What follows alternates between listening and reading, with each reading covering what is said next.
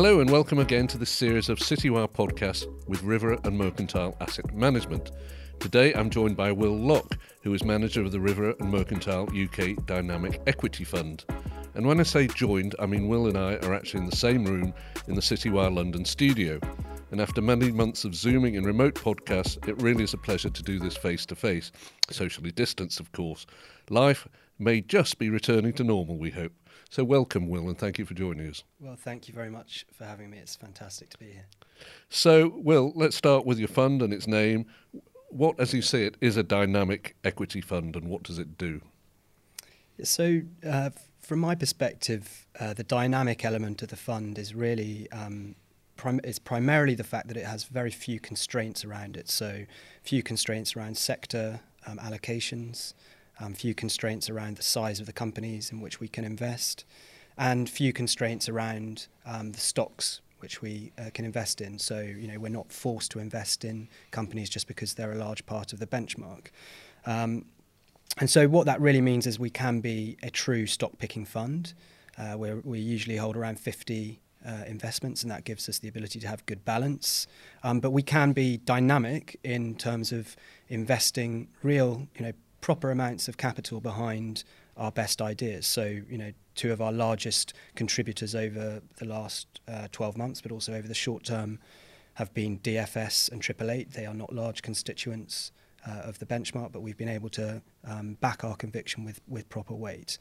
And your benchmark is? Our benchmark is the MSCI UK IMI, and we sit within the Investment Association UK All Companies. The other kind of element which I just think is important in terms of being dynamic is how we can apply risk in the portfolio. So our philosophy at River and Mercantile is called PVT, and that stands for potential, valuation and timing. And one of the elements that we have within it is we have these 4 categories of potential. So growth, quality, recovery and asset backed.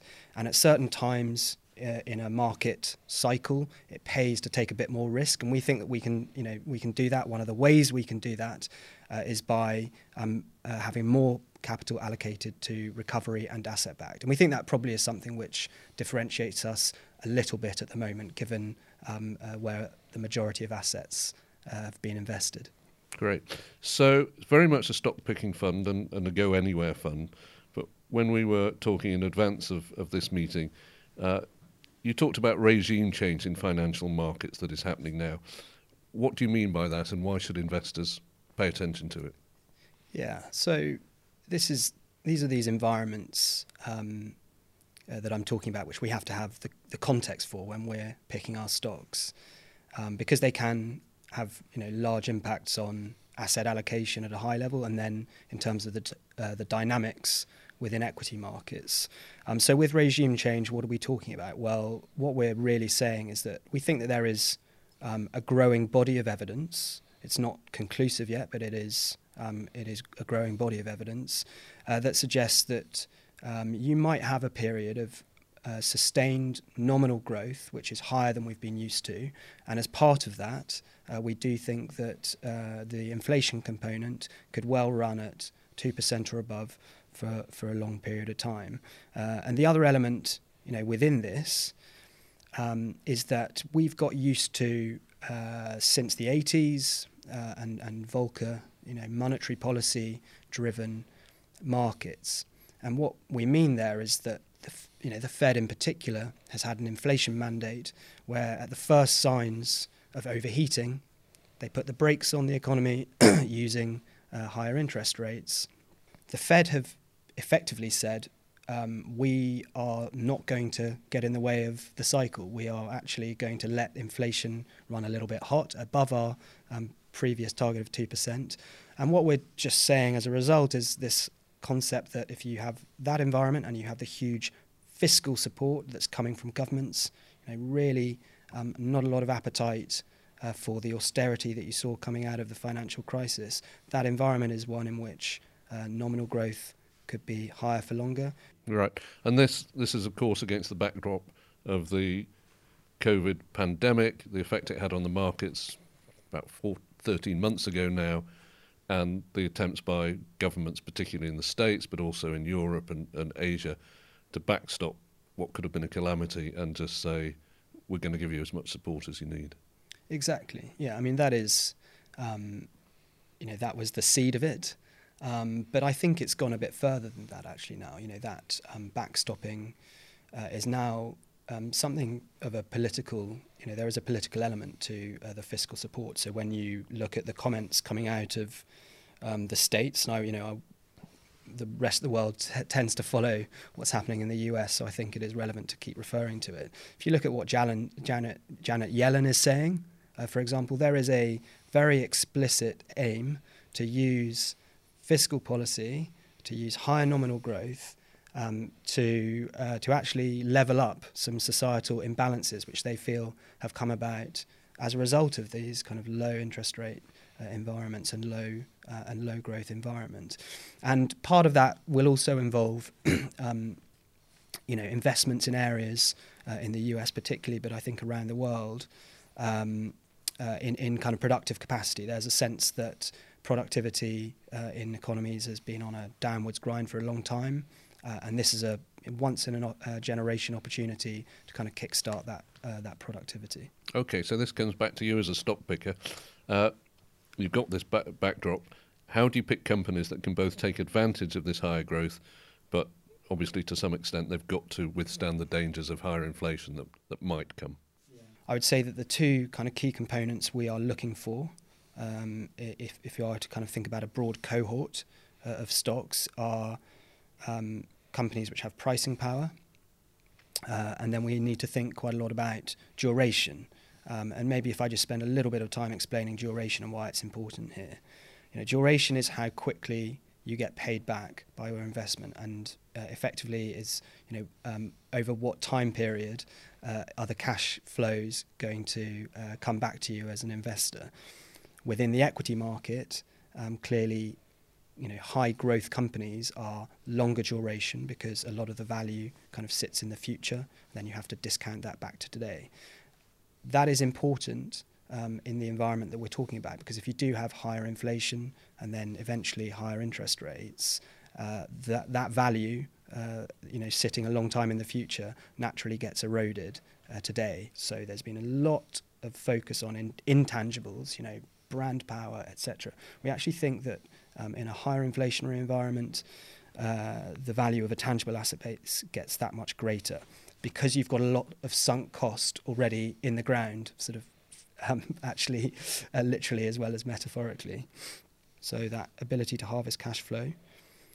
And a good example of that would be paper and packaging, where actually we think that the market is still looking back and valuing these businesses based on previous levels of return on capital, when actually in the next cycle, because of the consolidation, those return on capital will be higher.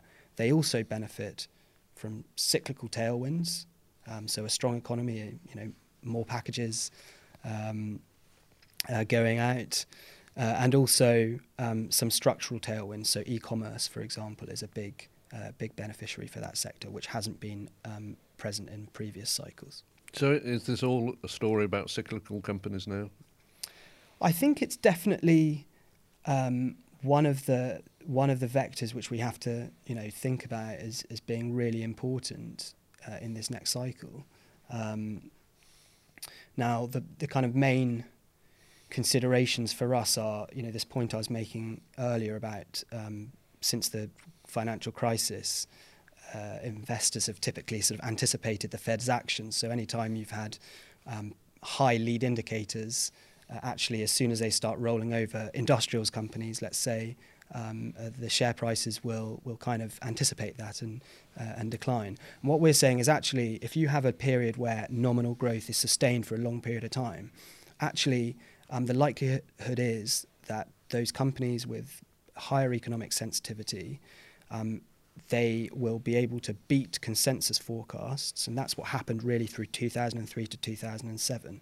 So the fact that PMIs or ISMs or whatever lead indicator you choose is peaking is less relevant than actually just the level of sustained growth, because ultimately, that's what beats investor expectations. So once you've honing down on that, is it what's more important? Is it the valuations of the companies at the prices you can buy, or is it more structural growth factors that you're looking for? So I think that in any cycle, you will always find that there are companies which tap into some structural trend. And it's hugely beneficial as an investor to find those, particularly if you find them at the right price. And I think, all I would say is we are always trying to be very disciplined about the price we pay for growth. So a good example at the moment, we own Aviva in the portfolio, which is really an industrial software company. Now, they've got a huge runway of growth for basically digitalization of industrial processes, the sort of digitalization which has been happening around the world in sort of various guises for a long period of time, which is still relatively nascent in a few industries.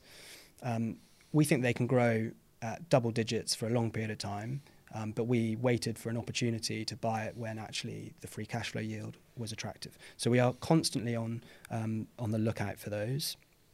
However, the point which we are making here is that in this environment, so in the environment we're in today, a recovery environment, a reflationary environment, and then if we do move into this sustained higher growth environment, actually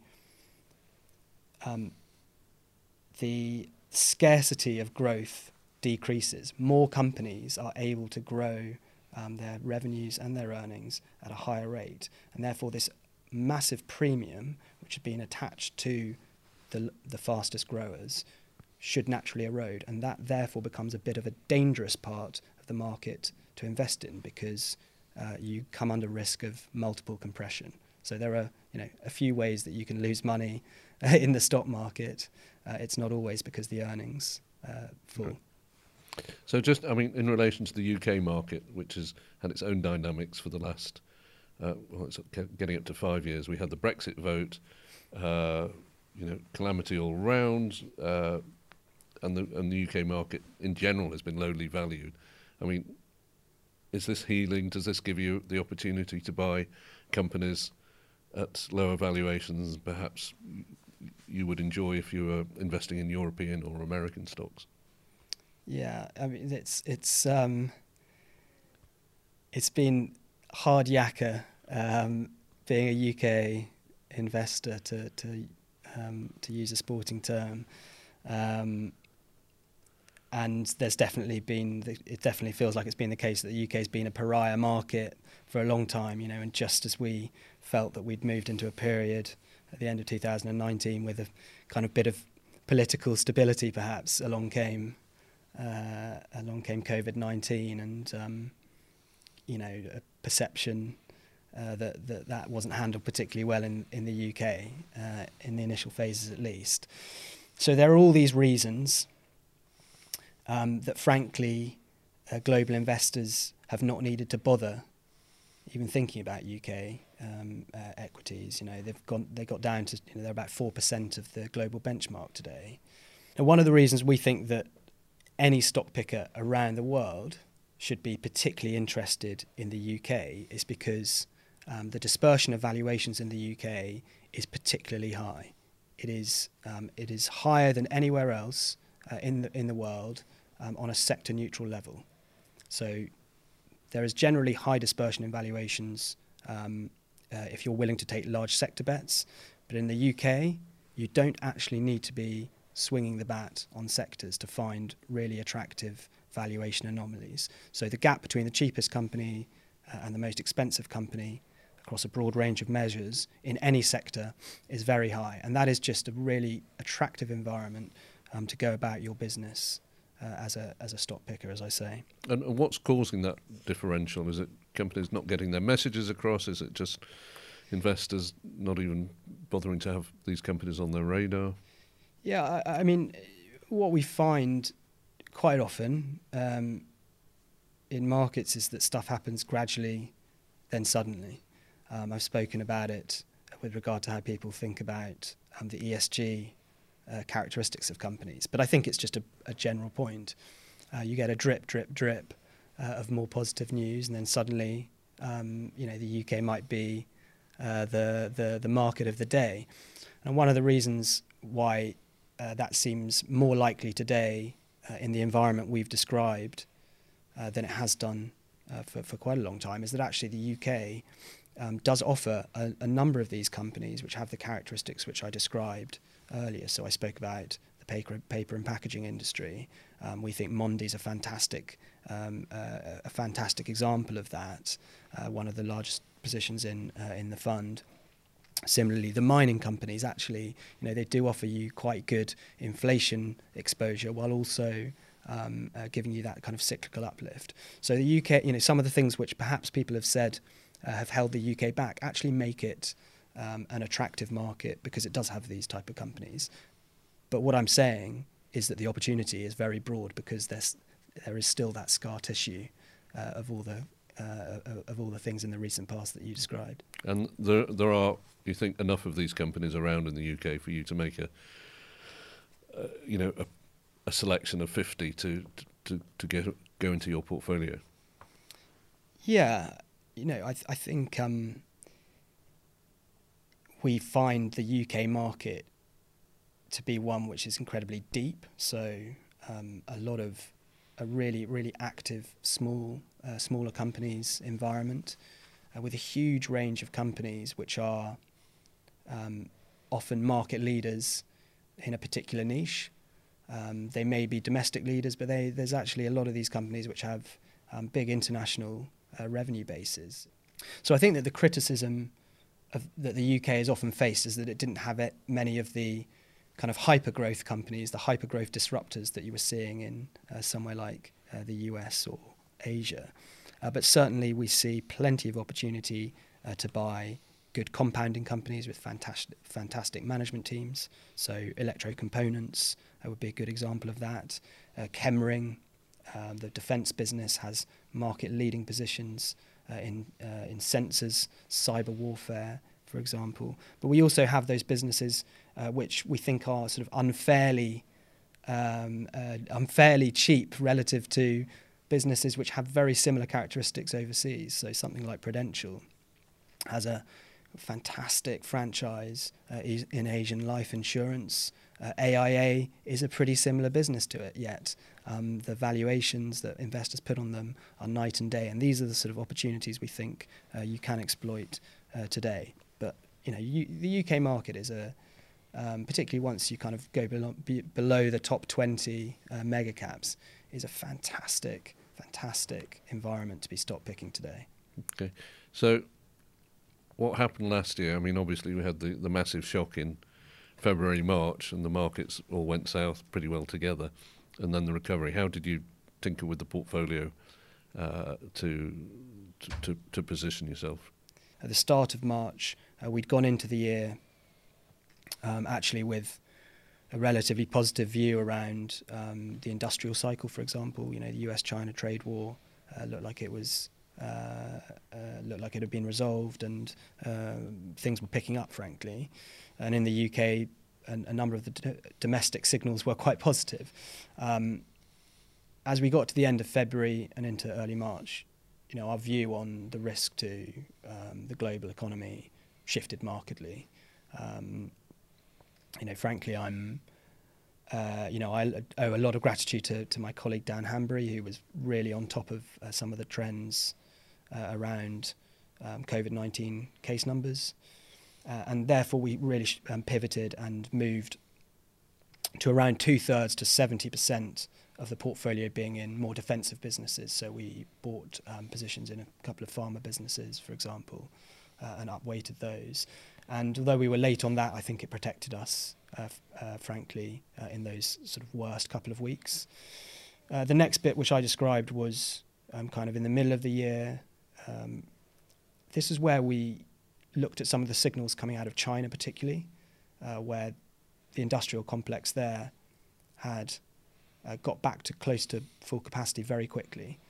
And our modelling around a number of the industrial cyclical companies in the UK led us to kind of see that their forecasts were way too low. The forecasts in the market were way too low. So we acquired things like IMI, Spectris, increased positions in Vesuvius, for example. and those gave us a lot of good performance actually through kind of the second half of the year.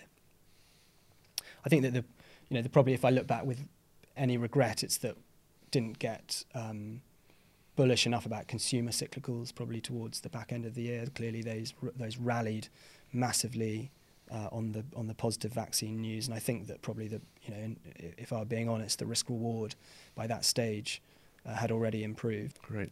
So, and finally, obviously it's your fund, so you consider you've got yourself well positioned for where we're heading now.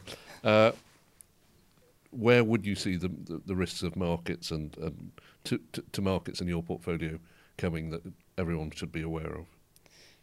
Yeah, so if I take the portfolio first, now if you look at the risk budget of the portfolio, around 50 to 60% of it is typically sort of related to single stock risk, because of the 50 stock portfolio relatively concentrated.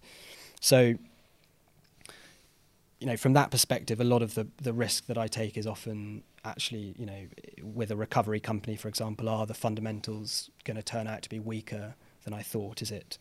Am I too early? Have I got my timing wrong?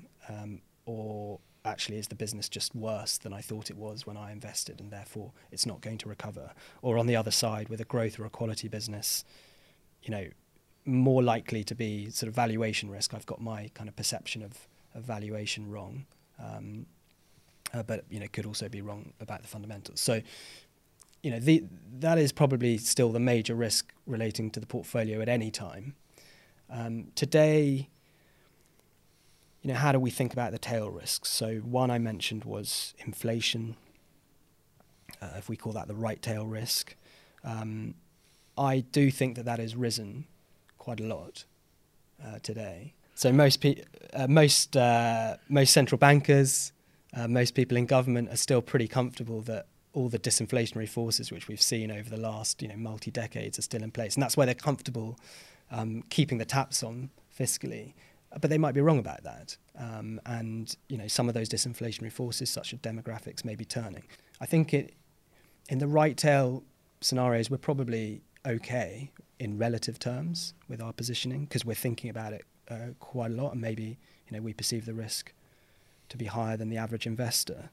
The left tail, if you like, is that all this extra spending fails to ignite the nominal growth that we're talking about. You end up in a bit of a debt trap, and in that environment, well, frankly, the same companies that have performed well, particularly those quality growth compounders where growth is scarce, they do have pricing power. If yields go down, then valuations get support again for those longer duration assets. They will be the winners again, and that is not necessarily the best environment for relative performance for a fund like mine, which is more balanced across a range of different earnings drivers. Okay, well, we'll see how it plays out. Will Locke of the River and Mercantile UK Dynamic Equity Fund, thank you for joining us today. It's been most enjoyable, and I hope we'll speak again soon. Thank you very much. Cheers.